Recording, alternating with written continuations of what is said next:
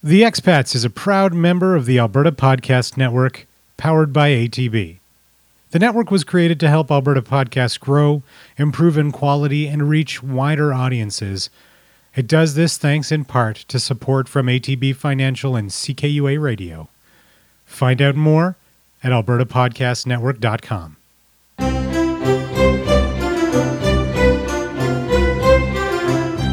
London is an ancient city. And as new discoveries are made in the field of archaeology, we've gained a better understanding of exactly how old the most populous city in England really is. Thanks to finding in 2010 of the remnants of a wooden structure on the south bank of the Thames, near where the Effra River joins it, there's evidence of humans occupying the area since 4500 BC. Of course, London has seen more than its share of history. It's seen Roman settlements starting in 43 AD. The Vikings made it their home in the late 800s, and by the 11th century, London was the largest town in England. It's been ground zero for too many historical events and famous people to count. The Black Plague, the Peasant Revolt, the Reformation, the life and work of William Shakespeare, the Great Fire of London, and yes, even Prince William and Kate Middleton. In the early 1900s, London was the world's largest city by population. Now it's the third largest in Europe by some estimates, and it's an easy city to get lost in. Join me as we visit a Montreal woman who decided to see what it would feel like to live outside of her comfort zone in the land of hope and glory on The Expats.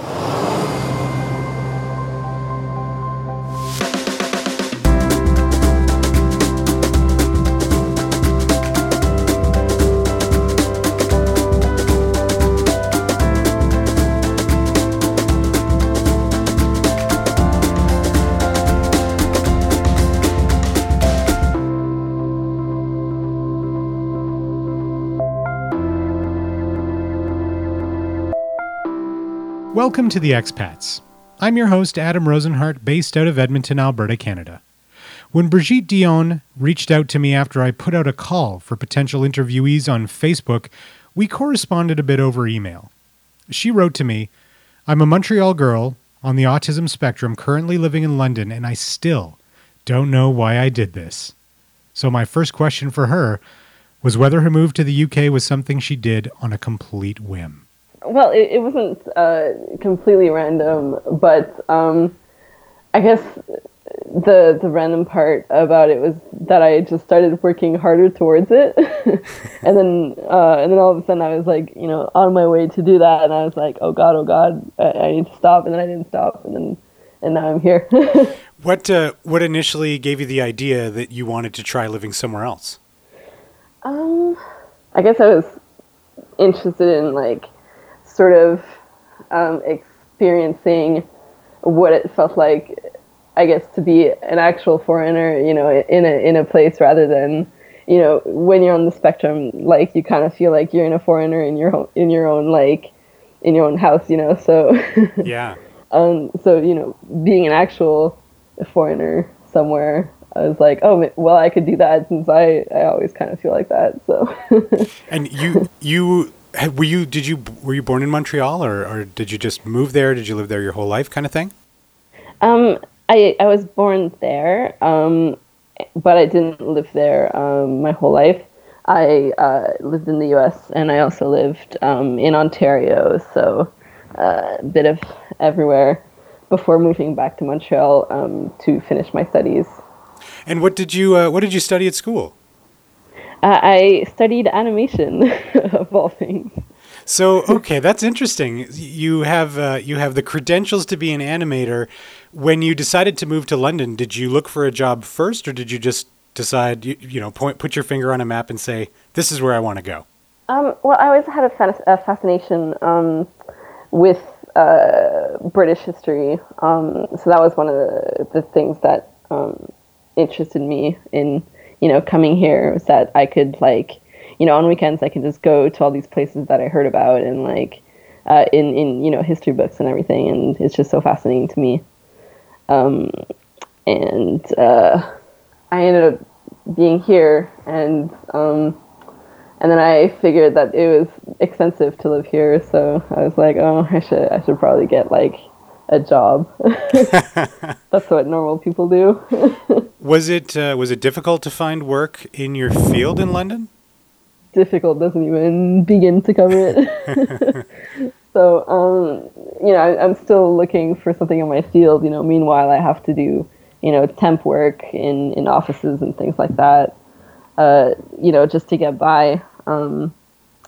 But yeah, I mean, whenever I can, I try to look for something, in my field, and hopefully someday. Yeah, it's probably really competitive in that kind of industry in London, I would imagine. Oh yeah, definitely. Yeah. So and especially when, just wanted to add that, like, especially if you're on a 2-year visa, people, that kind of tends to, scare people away, I think. Oh, I can imagine. So how many years are you into your 2-year visa? I am 8 months in. Okay, so you haven't been there for too long. Has it felt like a long time? It feels like I aged a lot.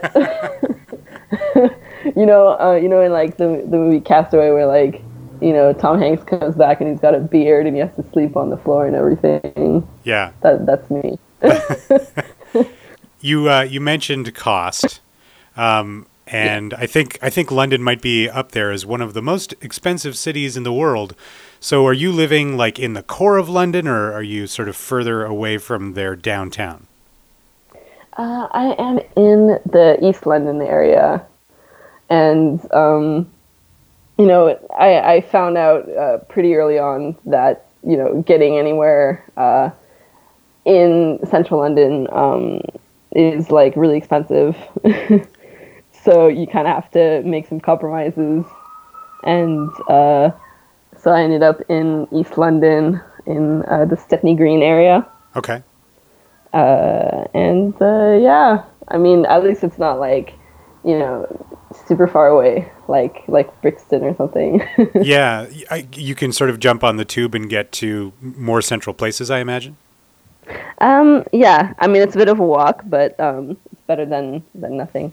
So tell me about the differences between London and Montreal, because to me, Montreal is this sort of old world city in Canada, but that's got to be kind of night and day.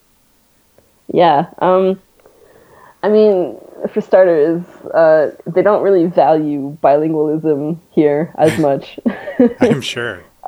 As you find out when you like start sending your resumes and you're like, oh, I'm bilingual, and they're like, well, what the hell does that mean? And then, here it's more important that you know all the different accents that you can find in London, because what I found also is that there isn't just one accent, which is the one that we are used to hearing about, the British accent. It's like many different British accents that you have to get used to, especially if you start working in like customer service or something. Is it hard to understand some of those different accents, or are they pretty, like, are they really different from each other? They're really different. Like, the Essex accent is not going to be the same as like a Welsh accent, or like somebody from South London isn't going to sound the same as somebody from North London. And so when I worked in like a customer service job for a while, and so one of my major challenges was really having to put all my energy into figuring out what people are trying to say to me. And then me trying to not offend them by asking them nicely, like to repeat, it's like, and people would call the office and be like, oh, is this the UK office? And because they recognize my accent, they're like, this isn't the UK accent. What the hell is this? Interesting. So yeah, there was a lot of difficulty with communication issues because, I came here and I was like, oh, I'll be fine. I've seen Doctor Who. I can understand a British accent. but then you come here and it's like, no, it's not the same thing. No kidding. If you ever have to ask someone to repeat themselves because they're difficult to understand, do you find that the English people are pretty patient with that, or do they frustrate easily? I think it depends on the way that you tell them. So if you say like, I'm really sorry. Like, I just came here. Could you please repeat that? They'll be much more lenient if you just say, like, I didn't understand. Could you, like, repeat that again? But if you say, like, if you specify that you're not, from there and that you're still getting used to it, and you really want to try to get used to the accents here, they'll be a lot more lenient than if you just straight up say, like, can you repeat that? Yeah, fair enough. Fair enough. How do you think, in your experience so far, that Londoners regard Canadians? Have you had a lot of conversations with people about your particular origins? Definitely, like, when I was working the customer service job, I was dealing with a lot of American tourists. And so when they come in asking questions, and then they hear their accent, and like their eyes light up because they're like, "Oh my God, I understand you." Finally, somebody who can get me. And so, most of the time, people think that I'm American. Really? Which isn't the case. Oh yeah, all the time, and which is not surprising because I learned to speak English in the U.S. When I was young, so I suppose I don't really have that Canadian boot or like the classic stereotypical accent that people think that we have. Yeah. Did you take great offense when people assumed that you were from the United States or that you had an American accent? No, because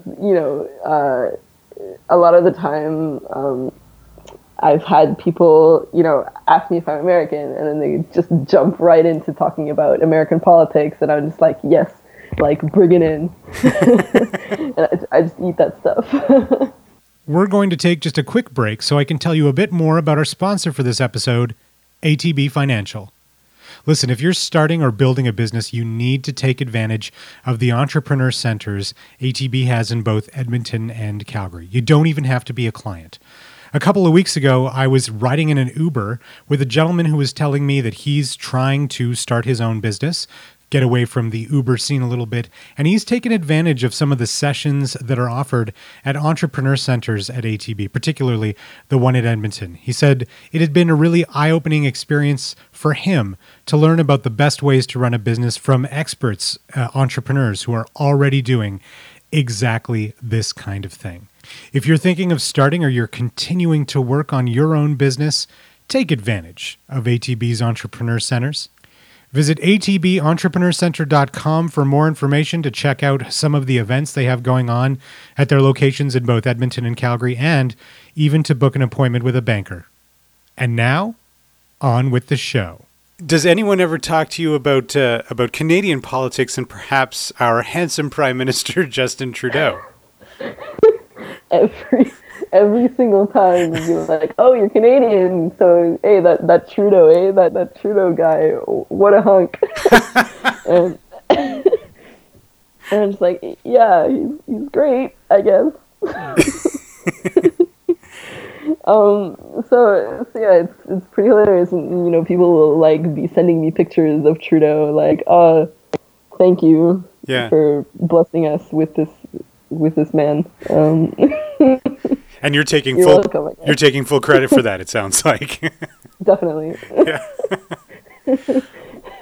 What about I'm always curious about people who move to new places and how challenging it might be to meet new people or make friends.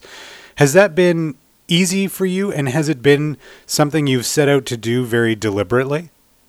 It's different in that not only am I not from here, but I also have the challenge of autism, which doesn't make making friends any easier. But I'm not the kind of person who's just like super antisocial. It's just that I sometimes find that if I'm working a full-time job, I don't have the social energy to go out for drinks afterwards, because I'm already completely pooped from having to meet people all the time. So it's really just having to check on my how much social energy I can take, and definitely from time to time, like it gets lonely, and then that's when I'll decide, okay, maybe I need to go out and like meet some people. But there's a lot of different like Facebook groups of like travelers and people who are traveling solo who are like looking for things to do, and then that's when things are a little easier, because then you don't have to like actually go up to somebody in a pub and be all like weird and stuff. Yeah, fair enough. How about, tell me a little bit about English culture. What are some of the things that you loved before you arrived, and maybe you discovered when you got there, or that you loved even more? I mean, you mentioned Doctor Who earlier, so I'd be curious to know a little bit more about that. Yeah, I was expecting a little more Doctor Who, but when I got here, it was all Love Island everywhere, Love Island every day. What is Love Island? And it's like a reality TV show where they decided to put a bunch of good-looking models in one like villa slash quote-unquote island, where they would have to like be friends and like more than friends. And then there's just so much drama around it. And when I came here, it was just starting up, and it wasn't the kind of show that like goes on every week. It goes on every single day. So whoa. I go back to work, and then everybody's talking about it again. And it's like, what the hell is this show? And it's just a bunch of like trashy models who just like have sex with each other on reality TV, and then we have to like decide which one we like better at the end. My gosh. So this sounds like a broadcast television event. I didn't know that was a thing that people did anymore outside of sports. Yeah. Everybody that I was around with was watching that show, and everybody from like normal looking dudes would just like watch that show and be completely enthusiastic about it, and and everybody just like talked about it. It was just insane. That's very odd. I mean, I know that people here watch a lot of reality TV as well, but like every day, that's a time commitment, Yeah, that's exhausting. Now, there's the British get this maybe nasty stereotype about not being great chefs or their food being bland. How have you found the cuisine in London? Is it dramatically different from what we have here in Canada? Yeah, it's different, but it has that same kind of rustic, rich quality to it that I think is familiar with Canadian cuisine. But they also have this obsession with pickled jars. Okay. Which, I mean, I'm not, okay. If you go to any grocery store, there's just this big section of like the most random stuff in pickled jars, like pickled eggs, and recently I discovered pickled hot dogs. What? Ew. Yeah, just anything pickled. And do you like this stuff? No. I haven't tried it, and I don't even want to touch it. It just the smell of that section, it makes me gag. Yeah, no kidding. Wow. There's also, there's like refried beans on pizza. Whoa. Which is also a thing here. And like frozen pizza with like refried beans as a topping. They really do love beans there, don't they? Like beans on toast and stuff like that? Yeah. Oh yeah, definitely. And like in terms of like the rich foods, it's just like really, really heavy meals where like, the portions are enormous, and it's just like fish and chips is just like, a tiny, like the fish is huge, and then like the chips aren't like the fries that we have like at McDonald's. They're just like half potatoes. Oh, really? They're like enormous. I mean, it's just it's an experience. Yeah, it definitely sounds like one. Is there anything that you find being there now that you really miss about home, other than like, maybe family and friends? Are there creature comforts from Canada that you can't really get in London? It's very hard to find teriyaki sauce here. Oh, no way. Yeah. But other than that, I mean, I suppose like certain things here are much more expensive than they are back home. So, huh. Can you give me an example? Like maybe I try and think of like staples, cheese, milk, bread. Are those things more expensive there, or is it different items? Well, they don't have cheese curds here, which is disappointing. So no poutine for you. No, but there is a stall that is settled in on Brick Lane Market every Sunday, and it's called the Poutineery, and they do like a really good poutine. Wow. I recommend it. That's a hell of an endorsement coming from a Montrealer. Yeah, it's good. And the owners are really great, so they're super chatty and sharing the stories. And their sauce is like really good. So I definitely recommend it if you have a poutine craving. They'll be on Brick Lane every Sunday. Are they Canadian, or have they been to Canada a lot to have experienced legitimate poutine?